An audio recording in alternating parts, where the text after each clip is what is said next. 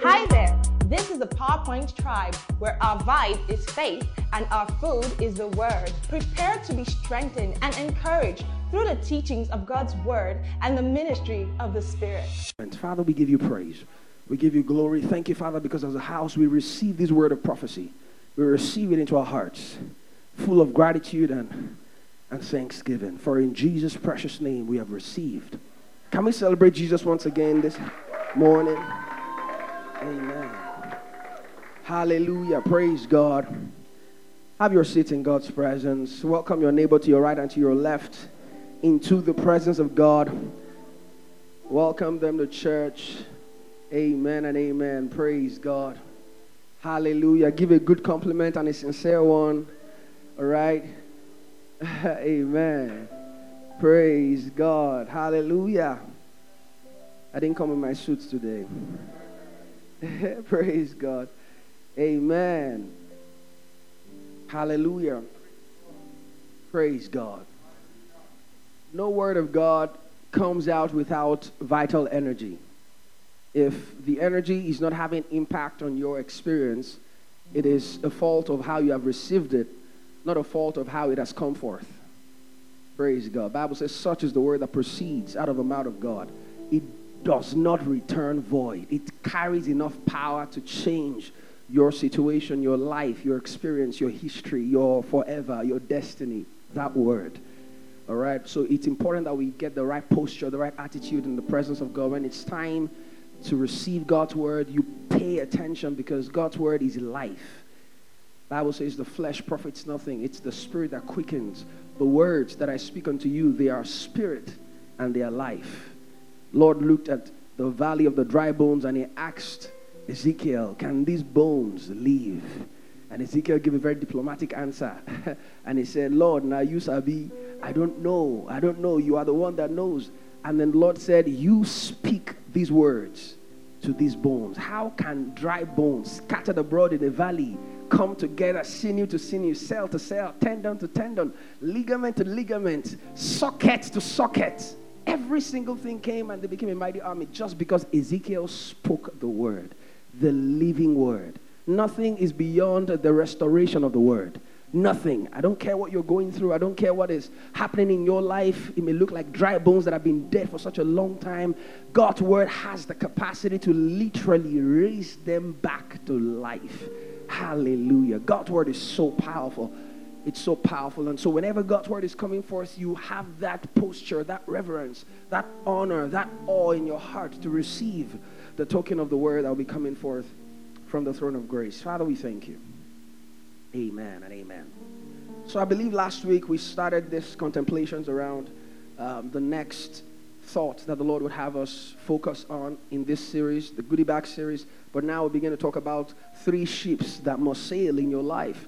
And we talked about relationships, leadership, and stewardship, because the next set of teachings will center around these thoughts, because I realize that a lot of believers only are armed with spiritual understanding. They've not been armed with spiritual application of that understanding. So they have spiritual truths in their mind. They understand faith, grace, love. They understand these things. They understand the meaning of the outer court, the inner court, the Holy of Holies. They understand the censer and the temple. They understand how to, they understand those deep things. But no one can understand it by watching them. No one can see the effect in their realities, in their lives. They can't apply the word in their daily lives because they've not been taught how to apply spiritual truth. And until it's taught and effectively applied, people around you cannot see your good works. People around you cannot experience the Father by observing you. They cannot be drawn to your God and hold the skirt of your garment to say, lead us to your mountain, lead us to your God. We want to serve your kind of God. There is something we have observed within your realities that is compelling us to ask you relevant questions. How are you doing what you're doing? So we have Christians who are just powerful inherently, but not effective in their realities. They're not effective in their workplaces. They're not effective in their families. They're not effective. They run from emergency to emergencies. There is nothing glorious about their lives. And that's the whole essence of Goody Bags, to help you take full advantage of all that the Lord has blessed you with in Christ. all that the Lord has blessed you with in Christ. And so if you notice the first set of series or the first set of teachings we had in the first batch, what we were doing was, iterating and emphasizing some of those very spiritual, realities, the cross, the Holy Ghost, the things that we have in Christ Jesus, the things we need to focus on. But right now, the Lord is asking us to pay attention to the conversion. How do we convert? How do we convert these things that are esoteric and vague right there in the realm of the Spirit? How do I make known to my boss the manifold wisdom of God that is resident in me? How do I make known to my community, to my society, to my people, to the people that are around me? How do they know and lay hold and say, this one is God? How will they see it? The conversion. And if we don't understand this very practical side of things, we would always be having expectations of God that He has already blessed us with how to go about them. But because we don't know how to get into the city, we keep blaming God for not showing up for us. Like I said last week, many times our prayers reveal our ignorance. We pray for vertical invasions where God is demanding horizontal transmissions. He's blessed you with spiritual blessings in heavenly places. He's asking you to show forth the praises of Him who has called you out of darkness into His marvelous light. But we keep saying, God, shine on me. No, He's shone on you in Christ. You reveal that dimension of light. Amen. So this is a demand. Sincerely, you need to begin to put some demand on yourself. What is my effect in this house? What is my effect in this place? What's my effect in this society? What's my effect in my community? What effects? Was it Dr. Miles that said, if your absence was not felt, that means your presence was not required? If you leave a place, we didn't feel your absence. That means when you were there, we didn't need your presence. Do you understand that? So there is no effectiveness, what I see. There's no effectiveness. People are not taught how to be effective. They're only taught on how powerful they are. But there's nobody following up as to how effective the power that they have is having in their realities, in their experiences. No one is teaching them. If you go read up how USA was built, the men who built America, you realize that all of them had spiritual capital to convert. They converted it to economic, development and advancement of their nation. There was an effect of that spirituality. There was an effect. It wasn't just a spirituality that is up there in the skies that you talk about only in the context of the church, that nobody can lay hold on, that even Pharaoh can recognize. Nothing that Pharaoh can recognize. Pharaoh is dead in trespasses and sins, but when he sees God, he notices it. He can observe that this is God. So when we don't have such dimensions, that people will look at our lives and the effects that we're producing and give a reference to a God that it does not even have, there is something that is not right in our theology, or at least in our application of our theology.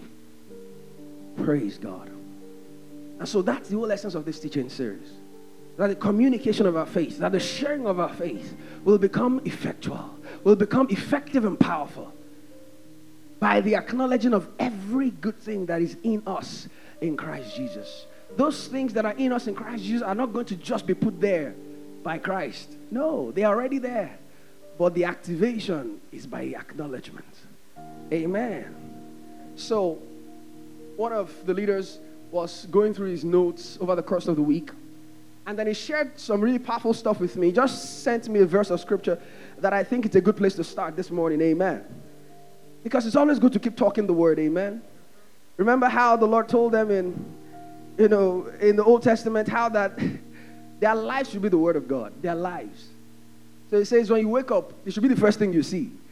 On your door lintel, it should be the thing there. On your window, when you are going to the farm, you should be talking the word. Literally inundate yourself with the word. That's how you ought to receive the word. You don't just receive it on Sunday, get excited. Keep thinking about it. Look for avenues to apply it. That's how the word becomes established in your heart.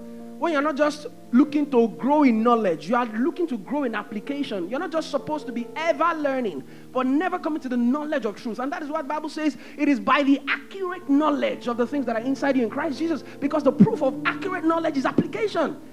If you don't apply it, it means you never really understood it. You really didn't know it. You really didn't have a sense of what you carried. Amen. And so, during the course of the week, he just sent me that scripture, and I was like, wow, this is powerful. And that's something that we should consider this morning. 1 Corinthians chapter 9. Praise God. 1 Corinthians chapter 9. The Bible says from verse 19, it says, for though I be free from all men, yet have I made myself servant unto all, that I may gain the more. You see that? So in verse 20, the Bible says that, and unto the Jews I became as a Jew, that I may gain the Jews. To them that are under the law, as under the law, that I might gain them that are under the law. To them that are without the law, as without the law, being not without the law to God, but under the law to Christ, that I may gain them that are without the law. To the weak I became as weak, that I may gain the weak. I made myself all things to all men. Why? That I might by all means save some. And this I do for what sake? The gospel's sake, that I might be a partaker therefore or thereof with you. Know ye not that they which run in a race run all, but one receiveth the prize? So run that ye may obtain. And every man that striveth for the mastery is temperate in all things. Now they do it to obtain a corruptible crown, but we an incorruptible crown. That means discipline is an indispensable factor to becoming effective in the things of the kingdom. He says they are temperate in all things. They are disciplined. They buffet their bodies. He says, therefore I run, not as an uncertain man. So fight I, not as one that beats the air, making strides that have no effect. I'm making effects. Are you hearing what Paul is saying here? Every punch hits target. I'm not just, exercising a futility. I'm not just fighting in the dark. I'm not winking in the dark. Every single step I take, there is an effect to the kingdom of God. God is reaping something for every single action of mine. See how powerful he thought about this. He says, but I keep my body under, and I bring it unto subjection, lest that by any means, when I have preached to others, I myself should be a castaway. So you see what Paul is saying here, that he became everything to all men. He became compatible to the formats that they were willing to receive, so that he will enter into the system, infiltrate them. The challenge is that we don't look like the people we are trying to convert. We don't look like them. We look like gun-carrying people that are coming to terrorize them. So from afar, they target us and they evict us. We don't look like them. We don't feel like them. We don't understand their context. And you tell me that you are sent to them? That's not wise. Because the strategy God gave Paul was that infiltrate, get into their system first.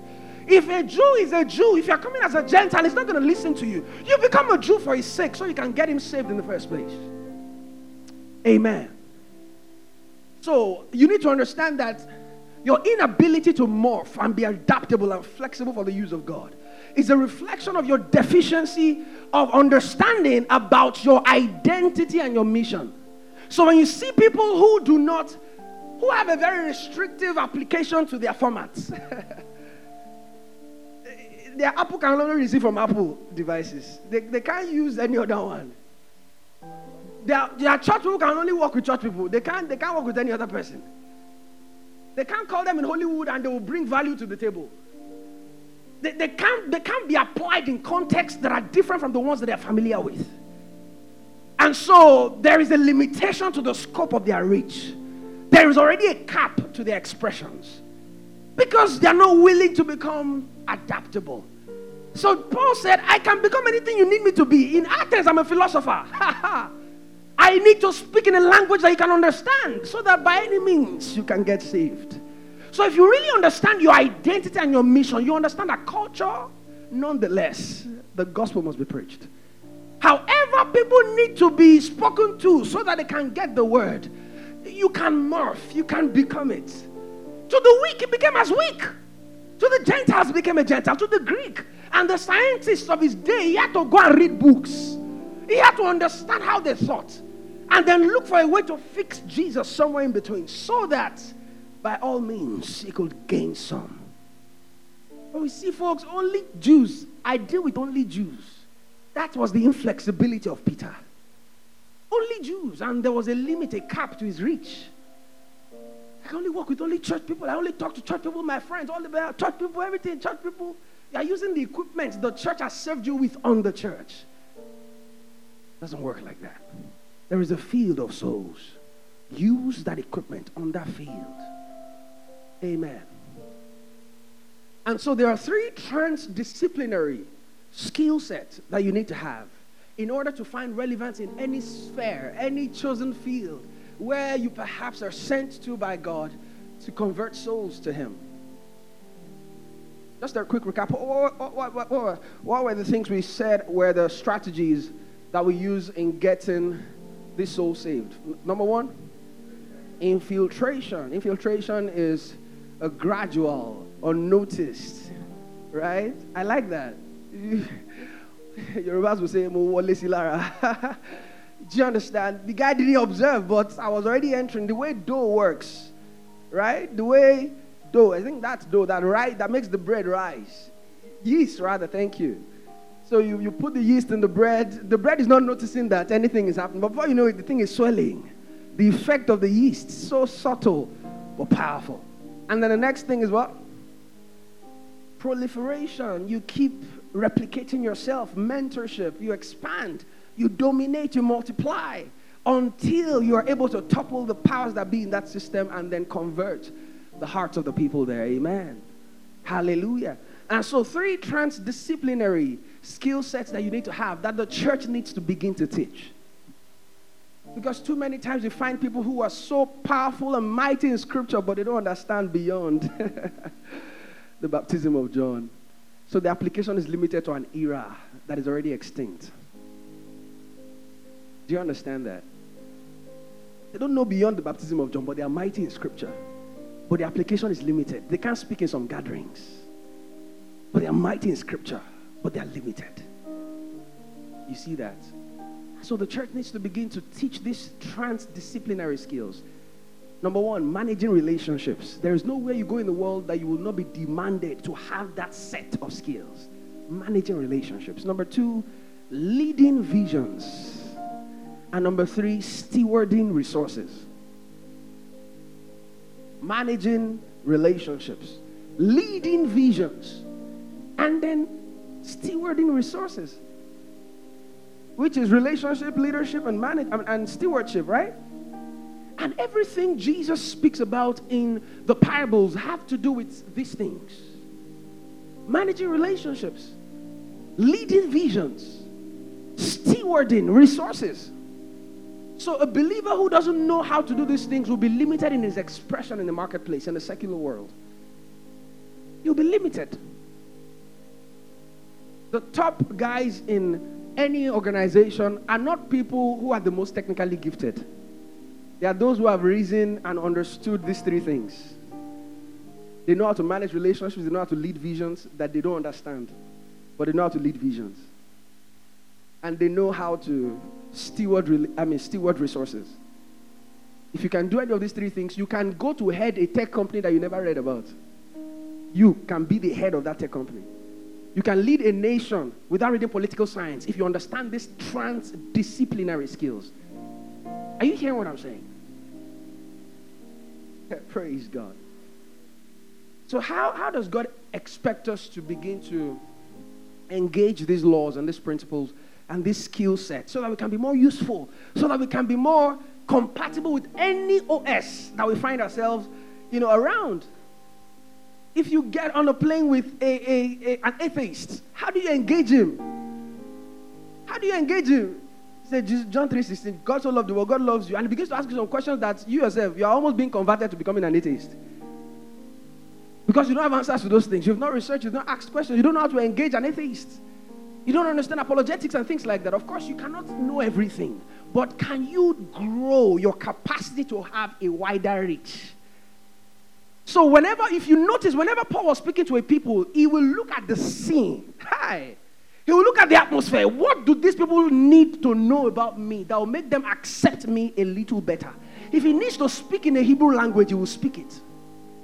If he needs to speak as a Greek, he will. If he needs to begin to throw out some legal terminology so that some really high-sounding lawyers around there will pay attention, he will do all those things just so that they can pay attention and they can infiltrate. Praise God. All right.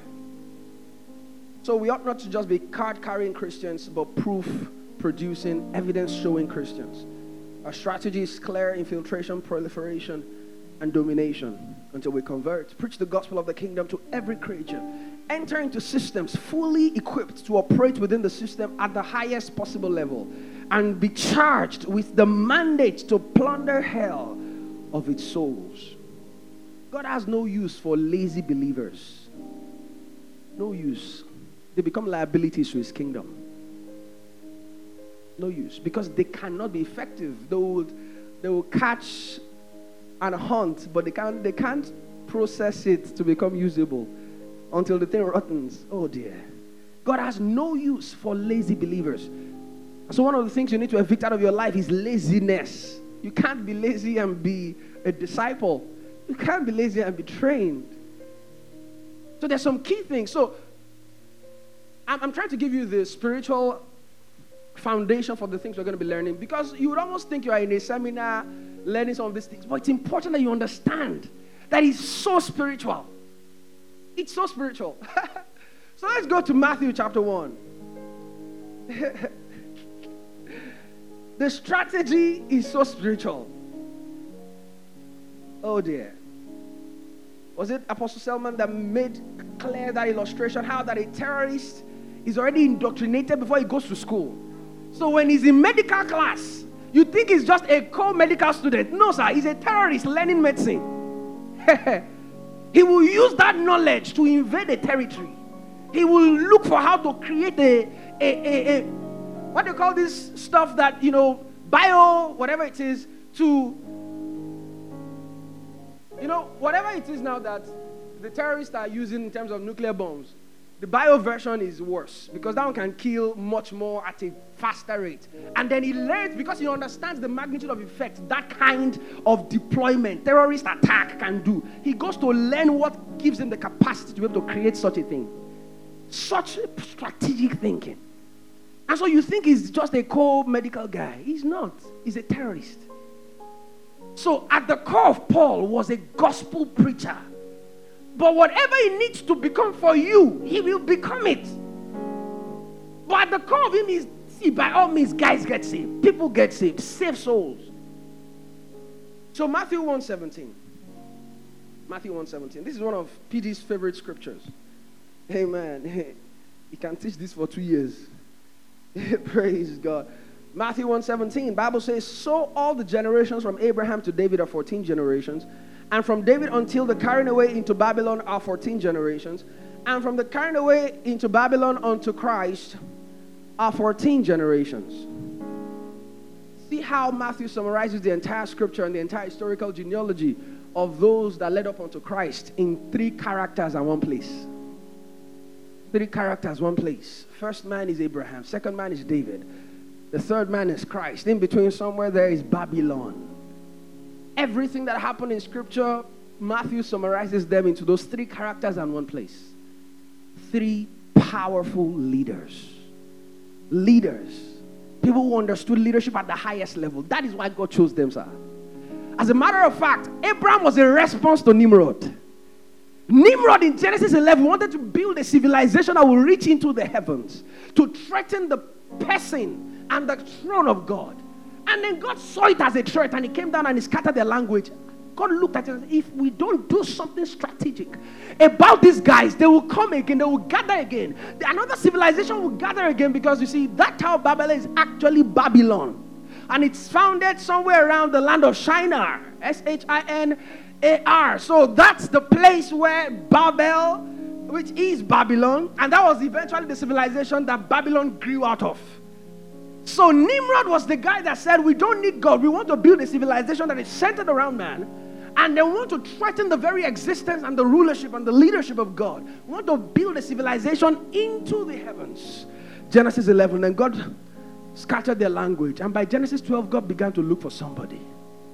So Abraham was a strategy to ensure that Nimrod is kept at bay. That the system of this world will not again gather and be so powerful to threaten the kingdom of God.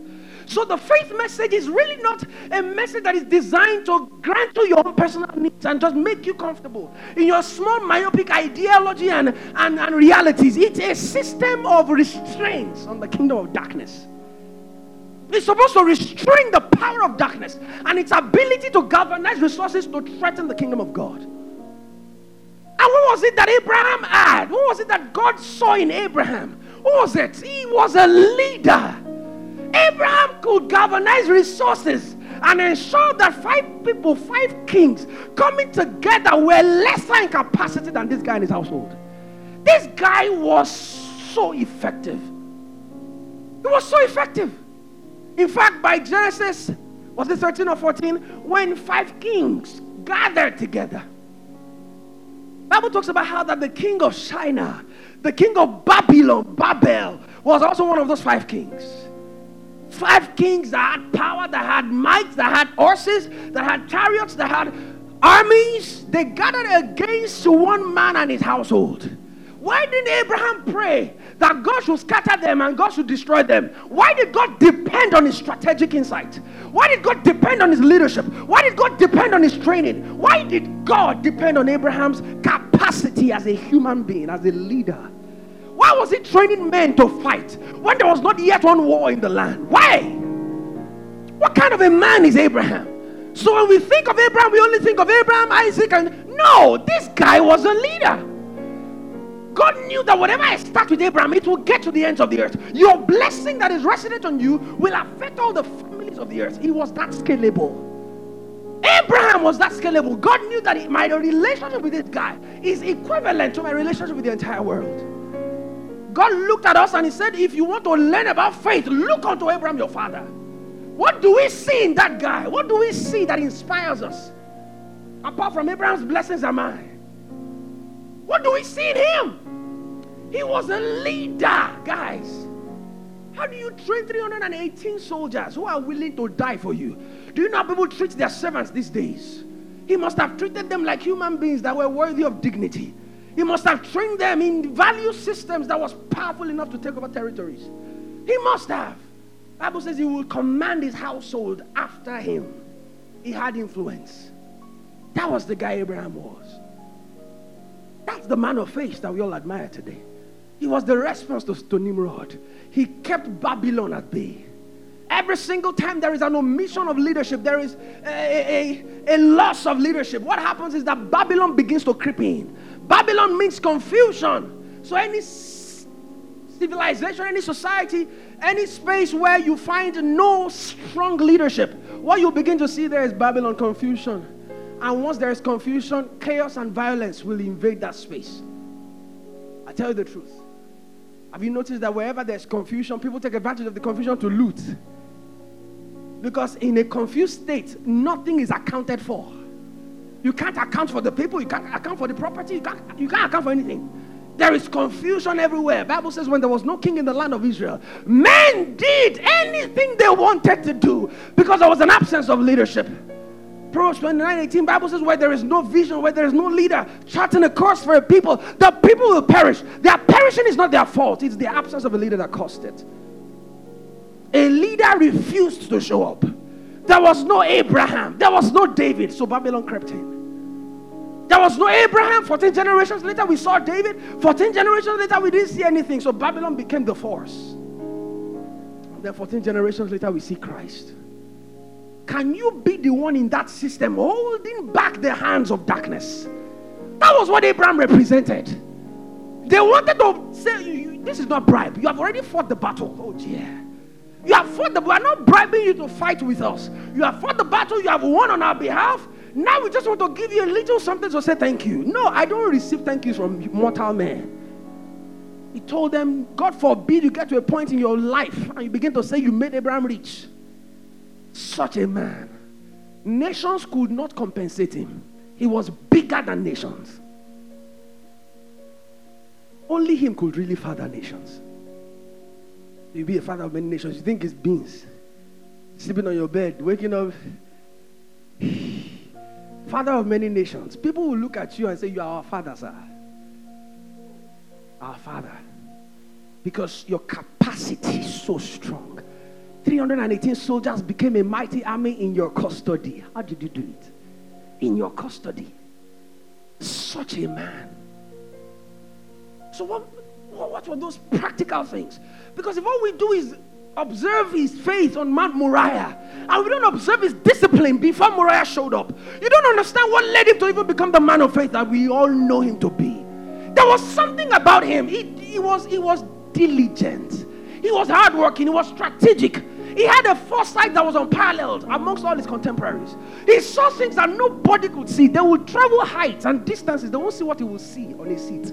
He had such strategic insight into the future. He was a leader. He was a leader. He understood these things. So we see Abraham, we see David, we see Christ. see David, we see Christ. And I see some parallels amongst these men and why God chose them. There were several men. Why didn't God say why didn't he mention all their names just to respect them?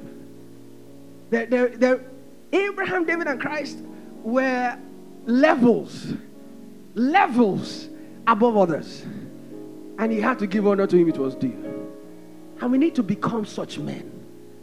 We need to become such men. We have all it takes to become such men. We do actually. We have all it takes.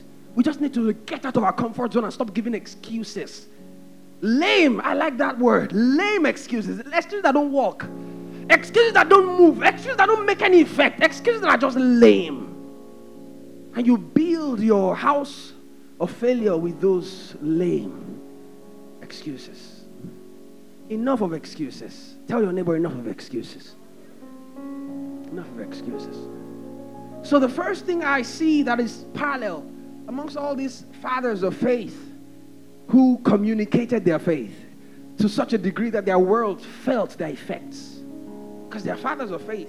The communication of their faith was so effective. It was so effective. It was so effective.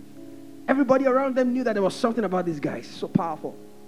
So the first thing I saw was that they led their lives. So you lead your life.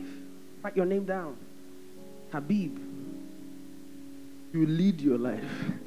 You lead your life. That's the first thing you need to lead. So when we say life, we're not just talking about the existence of life. We're talking about time.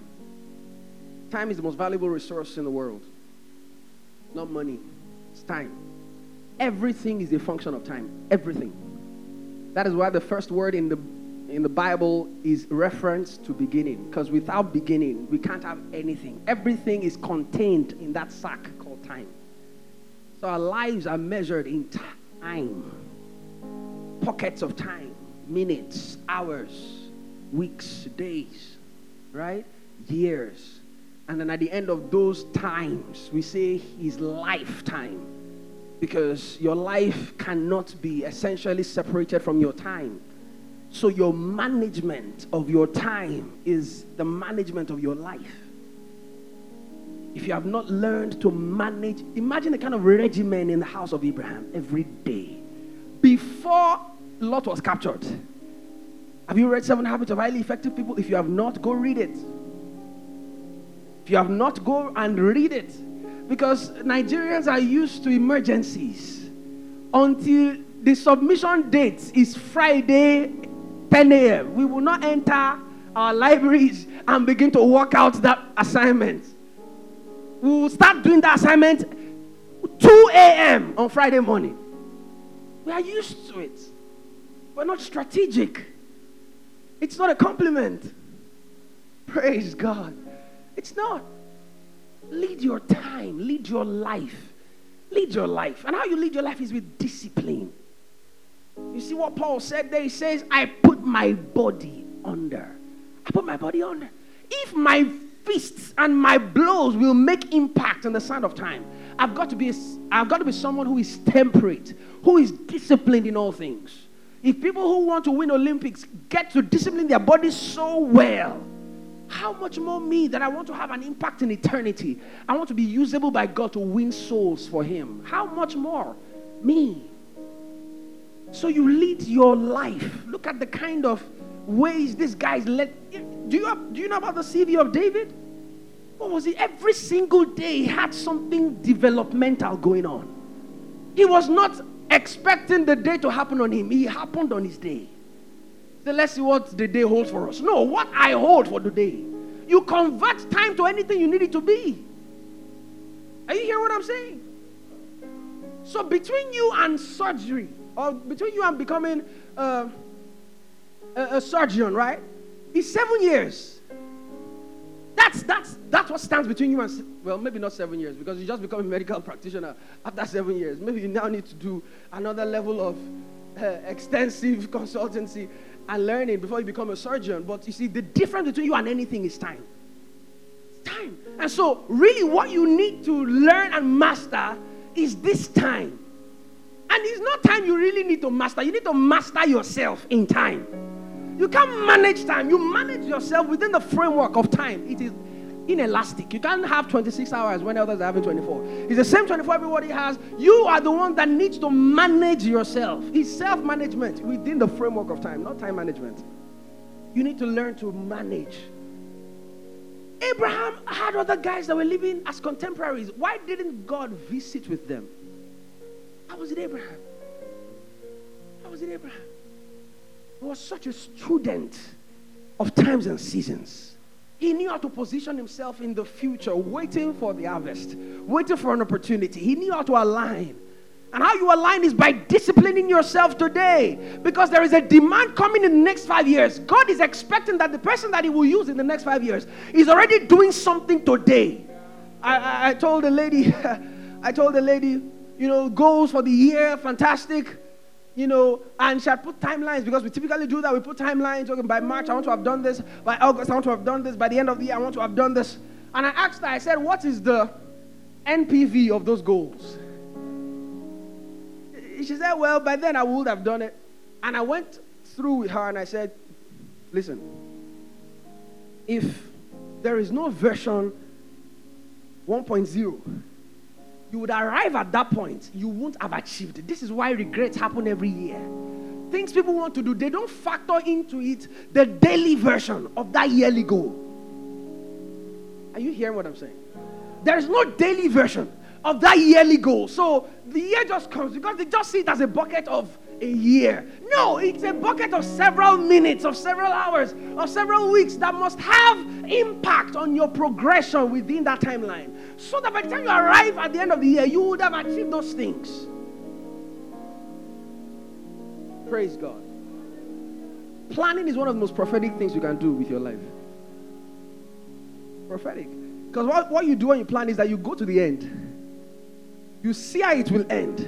You backtrack into the present. You break down everything you see at the end into bits and details that is achievable within a framework of time, that is in small chunks, that is smart, that we call it, right? And then you commit to that particular regimen that is progressive. Listen, if you commit to that regimen having planned, you don't need to keep thinking about the end. If you will commit to those days, you would eventually arrive at that destination. So I gave her a good example. I said, my daughter she was 5 months yesterday. Praise God. So she was 5 months yesterday. She won't just be 1 year by October 13th. It has to be 5 months, 1 day by today. Then 5 months, 2 days by tomorrow. The 1 year we are celebrating by October 13th this year is a function of every day she has lived. She just needs to keep waking up every day and live one more day. And live one more day. At the end of the year, she will become 1 year. And so if there is no 1 day version of your 1 year goal, there is no 1 year goal. Because a baby will not be 1 year if she does not keep living every day. So if your vision does not have a daily version, if your goal for the year does not have a daily version, you are just living a dream. It won't come to pass. It won't. God can't even help you. But discipline and hard work and diligence, you can't negotiate it with God. God has no use for a lazy person. No use whatsoever. No use. He will rather use a hardworking unbeliever than a lazy believer. I tell you the truth. No use for a lazy Christian. No use. Because anything you live with him stays the same. No improvement. Nothing. No leadership. So listen, this is why believers who take Christianity seriously are one of the best set of people we can work with anywhere. Because they understand the value of time. So things like early coming, accountability, management of relationships, leading visions. These are the things we all did. Where did I learn leadership from? Fellowship in school. That's where we learned it from. At the feet of Jesus. Doing his work. That's where we learned it from. Nobody taught us leadership. Who teaches leadership in any university? If you don't learn it by yourself in the context of scriptural wisdom, you won't learn it anywhere. So by the beginning of the term, we'll map out what we're going to achieve by that year. And then we'll now factor in other things that we may not be able to control. And then we'll now put it into strategic goals per month. And we'll draw series that are supposed to achieve those goals. And it's amazing how every of those seasons we achieved our goals. Amen. And so listen, guys, these things are not esoteric. It's amazing how the secular world borrow from these insights from Scripture and they maximize it even better than we, the very owners of these thoughts. The very owners of these thoughts. Praise God. So God wanted to create the heavens and the earth. He had a 7-day plan, isn't it? So if he stopped at any of the days, could he have finished the project? So his plan had a daily version. So whatever you have as a goal, listen, that goal will not happen if you don't have something you're doing about that goal today, tomorrow, next tomorrow, and the day after. I don't know if I've shared it with you one day, before, how I went to preach somewhere and then someone came to me after service and was so blown away and it was like, wow, I've never heard anyone teach like this. This is so powerful. How are you able to quote that many scriptures? Wow, I'm so blessed. Thank you so much. But how do you do this? And I was so tempted to say, it's God's grace. It's grace. It's grace.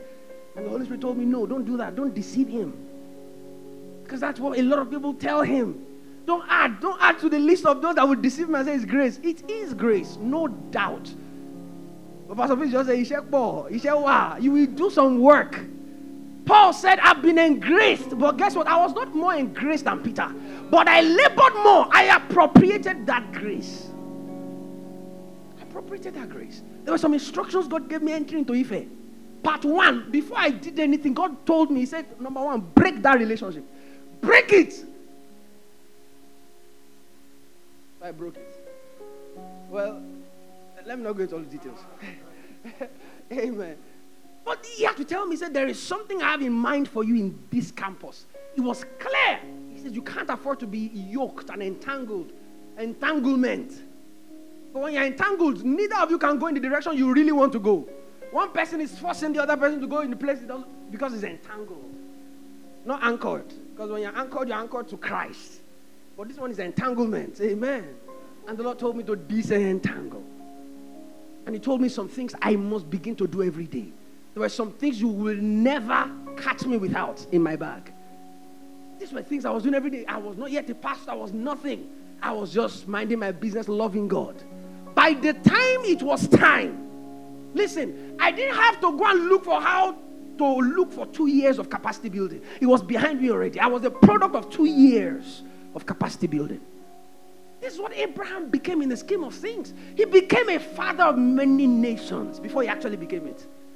He had a track record of disciplined following the plan of God for his life on a daily basis.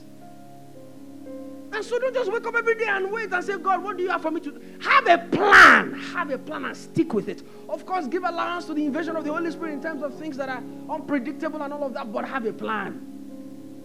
How we know whether you have a plan or not is by how...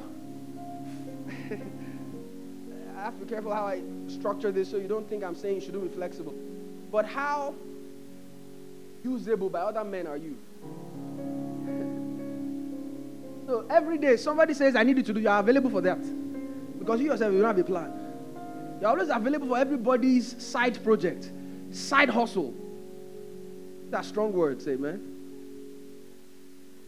I'm not saying you shouldn't be benevolent and have a caring attitude and be willing to help, but have something. One of my colleagues at work, he'll tell me, he says he doesn't do social media. He says, what do people do on social media? They watch other people's lives. And they fail to build their own lives. That thing stuck with me. They fail to build their own lives. And they're watching everybody's life. 3 hours. This girl is so funny. And they stay there 5 hours. Their lives left unbuilt. Nobody will watch you. Hi. But you're comfortable watching every other person. Nobody's telling people this. Nobody's telling you that. But you got to think about it at some point. Okay, when are they going to look at me as a thought leader in this space? When? Praise the name of the Lord. So lead your what? Lead your life. And how you lead your life is by leading your time. Determine what you will put in the buckets of time that you have. How many hours do we have in a week? 24/7. Something around 168, right? 168 hours every single week. Where does it go? Imagine there were buckets of time. 168 buckets. How do you use them? How? are you investing in them? How are you putting value into time? How are you converting time to value? That's the challenge with the Nigerian economy. We are not converting anything, so we keep buying. We keep buying. We're not producing. We are always consuming. That's what happens when you don't put anything into your time, when you don't convert things, when you don't have anything valuable that people will bring foreign exchange for. Because you're always looking and coveting. You don't pay attention to what you have and how you can improve it and become better. Amen and amen. There is so much in you. Pay attention to it. You know, I wrote an article some time ago, and that article had a young lady who had a field. Her father gave her a field after, his passing and all of that. But the field was very, unkept and very funny. It wasn't nice. So there was a particular field around the area. She would go there because it was so lush, green, flowers everywhere. It was on the hillside. It was just beautiful. So she would go there, spend time, enjoy the greenery, and have fun. So one of those days she went there, she was about to pluck one flower, and one man said, what are you doing there? For the first time she saw a man guarding that place. And the man said, what are you doing there? And the lady said, no, I just wanted to have this little flower so that I can, because every time she leaves that field, she keeps thinking about the field all through her day because she just cannot wait to get back to that field. And then the old man said, yes, you can have it, but it means you have to come back tomorrow and next every single time you need this field, or rather this flower. And then he told her a story. He painted a picture with words of how that field looked like several years ago. How that field was even worse in state and condition than the field that she is currently despising. But how he determined in his heart to make that field one of the best fields in the world. And how every day he will tend it, he will guard it, he will tender to it and all of that. And then he will plant the kinds of flowers he wants to see, and he will go and research about how best to take care of this kind of specific flowers, because the higher the quality of flower you want, the more care you need in guarding that flower and tending to it. And he told her that story, and boy, she was really inspired, and it was as though the Holy Spirit was not talking to her, and he said, that field that you've been ignoring, go and pay attention to it. Go and pay attention to it. And you don't have to be traveling all the way to pick one flower every day, one flower every week. You will have a bouquet of flowers. You can't even exhaust them. And then people will come to you to buy some of those flowers. Wow. Life changed. So the way she looked at the land was different. The same land, nothing had changed. Her perspective about the land changed. So she went back to her land and began to pay attention to it. That this land, you can be far better than that land I have admired for so long. That's what happens every time we go on social media. We see people who have taken the pain to build their lands. We admire it so much. We look for, this neck piece that they're wearing. I would like to have the same. So we pluck flowers here and there. But it can't make you that land.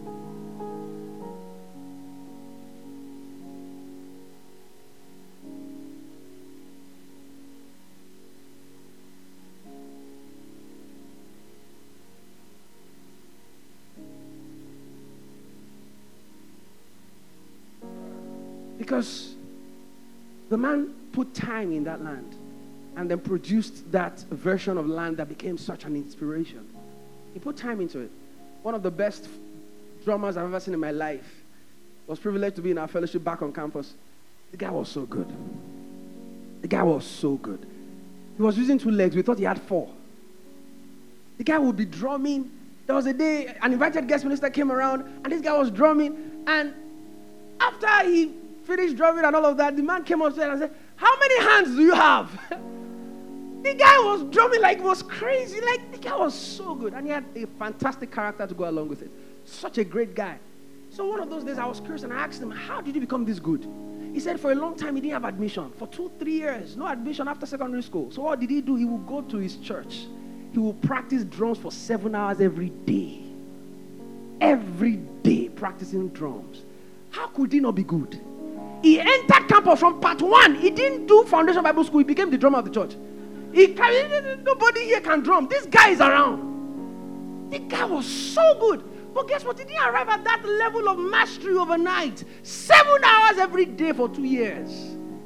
You can literally drum anything if you do that. He was so good. He could roll the bass with his legs. What people are struggling with in their hands, he will do it with his legs. He was that good. But it's not magic. He puts effort inside the time. And then he produced that mastery at the end of the day. Are you hearing what I'm saying? So this is why you see a lot of people, they will keep looking on to some people, say, this person is my father in the Lord.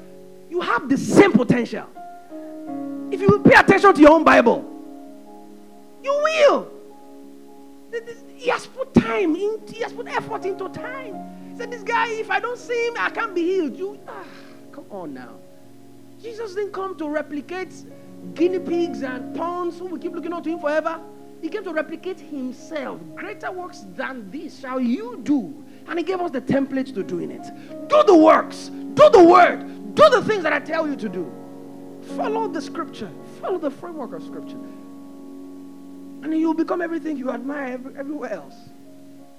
Amen. So the role of a leader is to make himself increasingly unnecessary. That's what Jesus did. He made himself so unnecessary at the end of his journey that he had 12 other guys that could replicate the exact same effect that he had while he was on earth. And those guys replicated themselves in 8,000 in 2 weeks and bam, bam, bam, bam, bam. About 3 billion now. How? One man was willing to become unnecessary. Praise God. The next thing is that you must lead your experiences with perspective. Nigeria, unfortunately, is full of people who blame everything on everyone else apart from themselves. They don't lead their experiences. They are victims everywhere, every time. The salary is low because where you live, because you're a Nigerian, because everything is because of somebody. You blame everybody for your own predicaments. You don't lead your experiences. You're a victim of them. You ought to lead your experiences with perspective that is pristine, that is royal. Abraham, let's quickly go there, because some of these things we'll see in all of these guys. We're not able to exhaust all that I have in my notes for today, but I'm sure you'll be able to take a few things away. Amen? Genesis chapter. Are we getting blessed this morning? Strong words. So guess what? You don't have to come early to church. Don't come. Someone says, you're about to say, well, about you. Listen, if you make something part of you, it's for your benefit. All right? So, being time conscious. So, in Swiss, they are one of the best in making wristwatches. So, they have very awkward appointment times. So, you can say the appointment for today's meeting is 4:13 p.m. because they are so time conscious. So, they make awkward appointments because everybody will be there by 4:12. So, it's not 4 o'clock. In fact, we give it a very serious time. And the people now have a version of that time that is African. So you say it's 4 o'clock, but the African version of that 4 is 5:30. It's not even 5, it's 5:30. So by 5:30, I'm at the bed. So I'll be coming around 5:29. At least I came early. 1.5 hours late. You say at least. Kill it. And by the time it's 6:30, you say, don't quite be by. You're only here for a very long. But in Switzerland, guys, they 4:01. That's the, and if you come later, you can't be part of that meeting. Imagine we do that in this church. Where 2 or 3 are gathered, that's what we'll be doing most of this. That's not a compliment. Anyways, in Germany, if you tell a mechanic that what you just did for me is not German, he will return your money, refix it. You don't understand? Because Germans are so known globally for efficiency, for strength and durability, that if you tell an artisan that what you did is not German enough, he will return your money just to preserve that reputation. I won't give any version. So what you did now is not good enough. I said, sorry. Things are now cost. Things are expensive now. Fuel has increased. In fact, you need to give me more money to go back home now because I spent all the money you gave me to do the horrible job I did for you. So, oh dear. And I was speaking with a friend how that we have trained people so much how to cut corners in this country. It's not good. We invest too much money on Big Brother Africa, Nigeria, and the guy that is slaving to ensure that he creates a product that will limit our dependence on oil, maybe an electronic car or something. He's writing proposals to Aso Rock every single year. He's been denied. But some boy on the internet says, Mommy, be calming down. The governor is looking for him. We reward the wrong things consistently. Therefore, people are looking for how to be more proficient in things that are not valuable. So how can I be promiscuous enough to enter Big Brother? That is the inspiration. Because once I finish from Big Brother, I have a fan base. And I have what professors don't have in 10 years of hard work. I will have it in 1 year. Land deals of unreasonable weight and measures. And we now blame that education is not thriving. Education is not emphasized and rewarded. It can't be emphasized. It can't grow. It's what you reward that you will reinforce. What you reward, you reinforce. So we teach people how to consistently, oh dear. A friend of mine who is well-traveled told me, he said, he had done a project for the nation. And it was going to cost him 50 million. And he had done it. And they had agreed, DG had agreed and all of that. And so by the time he was going to write his invoice, they said, one more thing. So what you do is that you write 1B in your invoice. Yeah, in your invoice. Because we're going to account for it next week and all of that. And then by the time you're done, of course we'll send the money to your account, but, bullion stuff will come and pick the rest. He said, no, I can't do that. And guess what? He was blacklisted for it. Like they can't do business with that kind of person. You now know how much we have to pump into the system, men of integrity and honor and value and virtue, to change the narrative. Imagine you will charge something that is only 5% of what you eventually put in your invoice. The remaining is going to line pockets. And guess what? If EFCC show up, you are the only one that will be responsible. No names. No name there. It's only your name that will show. And all you got for it was just 50M. 5%. Not even enough for tithe. So guys, see, we need to really see these things. Can you be like Abraham? They came with goodies. Collect. It's not even wrong, actually. It was not a bribe. But he wanted to maintain a level of integrity that was unquestionable. So one day I was very broke. And I just feel I should share some of these things. Is that all right? I was very broke. So one of the members of this church buzzed me and said, so Pastor, I have a seed. I was already excited. Glory to God. She's got a seed for the man of God. So I was already typing my account. I'm just kidding. But anyways, I was just following the conversation. And she was like, yeah, she has a seed. And that she just feels in her heart she should give it to me. I'm like, are you sure? Because she didn't seem so sure. I was like, are you sure? And she says, yeah, that God told her to give the church or me. She now clarified. I said, go and be sure. So she went to pray. I said, go and pray and ask God for who you should give, myself or the church. It was a good amount that would sort me out for the next at least 3 weeks, thereabouts. And she went to pray. By the next morning, the result came out. How I got the result was by getting the alert into the church account. So after she said, so God, I know already. I know it's okay. But the truth is, the Holy Spirit whispered to my heart. He says, you have done well. It would have just been, I didn't put the instruction in her heart. She buzzed me. She first told me that it was me she was supposed to give. I could have just copied the thing. Like, bang, bang, before the Holy Spirit will say something else now. Give me the thing. Give me the thing. Let me just collect it now. But you see, those are the tests the Lord will take you through in leadership. You don't take advantage. You will be in charge of all the resources, but one kobo, you will not put it into your account. That's leadership. Stewardship. Hi. Can we get there as a people? In this country, you see people who embezzle and they will give testimony inside the church. And they will use the money to sponsor projects in church. Just to placate their conscience that it's not that bad. At least we'll sponsor a church project. I sent some missionaries' children to school. At least I did something. Hi.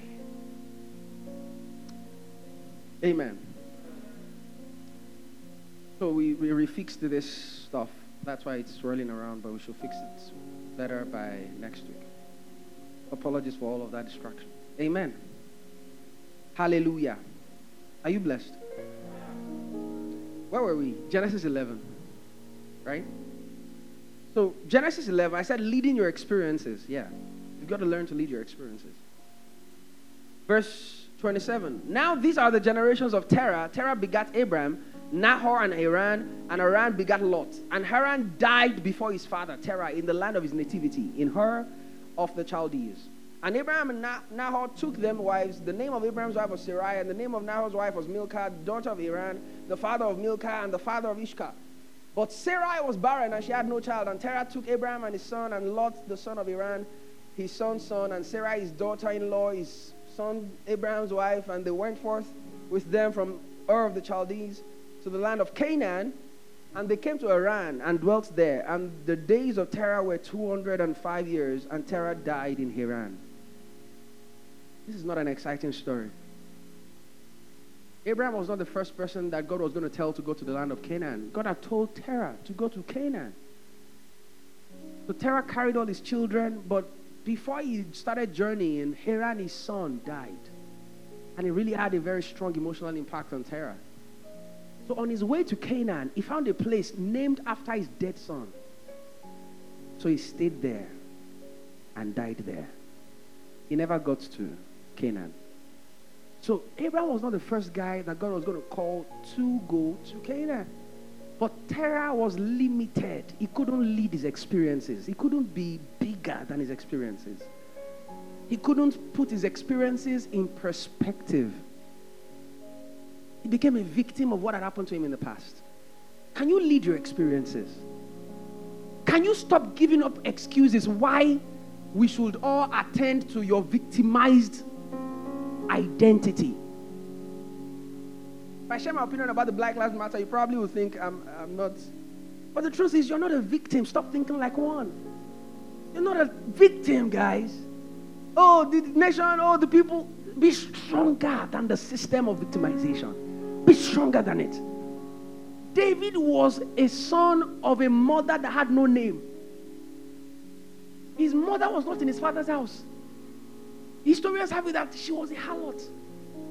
Imagine you are son to a Jesse who had 7 solid sons, and you are the last of those guys, and your mother is not even there to protect your own interests in the house. She's not mentioned. She was probably cast out somewhere, and you're having to live with the sons of other women that you share the same dad. And every single day you go and tend to a sheep or to a bunch of sheep that had no value to your father. Because he had 7 sons in the army, he really didn't have financial needs. But he told you to keep tending to sheep that wasn't really giving him any economic benefits. And he knew that right inside that wilderness there were wolves and bears and lions. And every day you come back to that same father and tell him, sir, if a lion wanted to touch one of the sheep and I caught it by the beard, and tomorrow he will send you back to that same wilderness. Tomorrow, and then you will see a bear tomorrow, and you will come back with the same story, and he will send you back. Is your life not worth much more than one kid? That was the life of David every day. Nobody to speak with. That was why he loved that sheep or that bunch of sheep so much. They were his friends and his brothers. He had no relationship. He showed up at the valley of Elah. They were rebuking him for bringing food for them. He came to bring victuals. They were still rebuking him. That, who did you leave? Go and die in the wilderness with them. That's the back end of that. Who did you leave? Because it's the lions and the bears that are with them. So join them and become prey. David kept the system of violence against the pack at bay by his presence. Lions and bears could not touch David's sheepfold. He never became a victim of his experiences. He didn't wear the badge of his unfortunate situations and all the things he has had to go through all his life as a badge of honor. You know, my father never married my mother. I'm a child out of wedlock. They had me before. Can you stop rehearsing the realities of your experiences and become bigger than those things? It may be tough, but that's the only way to lead. If you don't stand head and shoulders above the experiences, you will become a miserable repeater of those same experiences. This is what happens when people who grow in families where their fathers beat their mothers. They will swear that they will never become that. But they will never really grow in capacity to be bigger than that experience. But because that's all that has been stored up in their hard drives, that's the only thing they can produce. When their wife looks at them in a funny way, they will beat her. Because that's all they've learned. They've never really outgrown their experiences. You can't lead that way. You can't lead that way. David had to be big. He had to be bigger than his experiences. Abraham had to be bigger than his experiences. Lot almost cost him the blessing. Guess who the father of Lot was? Haran. You have to be bigger. You have to let go of some of these experiences that you keep rehearsing and making it look like, that's why I'm like this. You will remain like that for a long time. You know we are like this in our family. You know this is how we do things. Such narratives will keep a generation bound forever. You don't grow beyond your experience and become a leader. You can't become an inspirational leader. Let people learn about your back-end stories and be shocked that you came out of such dysfunction. And we can't even smell dysfunction on you. Can't smell it. But you came out of such dysfunction. How can you, this guy, come out of such dysfunction and we can't even notice it? You don't look like your experiences. You don't look like what you have been through. That's because you're a leader with perspective. You lead your experiences with perspective. What happened to you doesn't have to become you. You are not what happened to you. The first thing Jesus told that woman with the issue of blood is, guy or babe, you are not the woman with the issue of blood. You are daughter. Everybody keeps calling her the woman with the issue of blood. She has a name, for God's sake. God changed that perspective for her. You're not the woman with the issue of blood. So what happens after you have been healed? You become the woman with the issue of blood that has now been healed. Come on. She had a name. Jesus looked at her and said, you're a daughter. That's your identity. Start rehearsing who you are. Know what happened to you. Know what happened to you. The Samaritan looked at Jesus and couldn't face up with Jesus because she was so full of her experiences. So full of it. But the moment God revealed her real identity to her, the Bible says she ran with energy into Samaria. Energized by that perspective. I'm a daughter of the King. I'm an evangelist. That's who I am.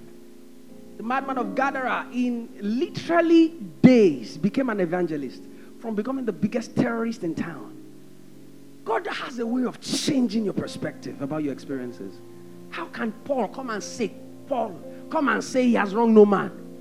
What's wrong with you, Paul? Do you have dementia? Oh no, he doesn't have dementia. In Christ, the slate is clean.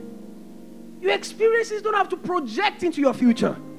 But if you do not deal with your past, it will affect your future and it will affect your present and rob you of your future. You've got to deal with it. Don't become a victim of what has happened to you. If Abraham allowed it, he would never have gotten the blessing. If David had allowed it, he would never have become the King David that we all see and celebrate today. You know the kind of stigma that followed Jesus around? We don't even know his father. We don't even know his father, really. Because we don't have any record where Joseph outrightly claimed him. We don't even really know his father. He claims to be the son of God. Dysfunction at the highest level. People just hush about it. But he grew through that kind of people talking when he's walking around. People say, that guy, you don't even know. That kind of dysfunction. But right in the middle of all of that, becoming the savior of the world. How do you become that? Don't let your experiences rob you of the future God has in store for you. Don't always rehearse things that have happened to you in the past. There are two kinds of experiences you need to deal with. Experiences of what life did to you. And experiences of what you did to life. There are times that it is life that deals with you those cards. You're born into an unfortunate situation. Your name is Jabez. You didn't plan to come out like that. So situations that were beyond your control. Like David, like Jesus, like Abraham. You couldn't really control all those factors. But guess what? Everybody has a version of that reality. No matter how rich they show up. Everybody has some dysfunction in their history. Every single one of us. Stop measuring which one was more or stronger. Forget about it. Dysfunction is dysfunction. We all have a slice of dysfunction. So how long do you want to keep rehearsing it? You want to make that the excuse for not showing up at the stage of leadership? When leaders are being called out, you can't show up. You know I cannot. You know I am not. Do you want to keep rehearsing that? And keep singing the swat song of victimization all your life? No. Grow beyond the experiences of what life did to you. Also grow beyond the experience of what you did to life. Oh yes, you messed up when you were a little girl. Oh yes, you aborted that baby. Oh yes, you did all those terrible things. And you think your flaws are such a big factor to God. You think you can educate God about your mistakes. You can enlighten him about the things you've done wrong in the past. So God does not know before he called you that you have done all those things before. Outgrow them. David slept with Bathsheba. Yes. The son was about to die. David was crying and lamenting and wailing. The moment the child died, he rejoiced. He ate. He married. He just took it in his stride.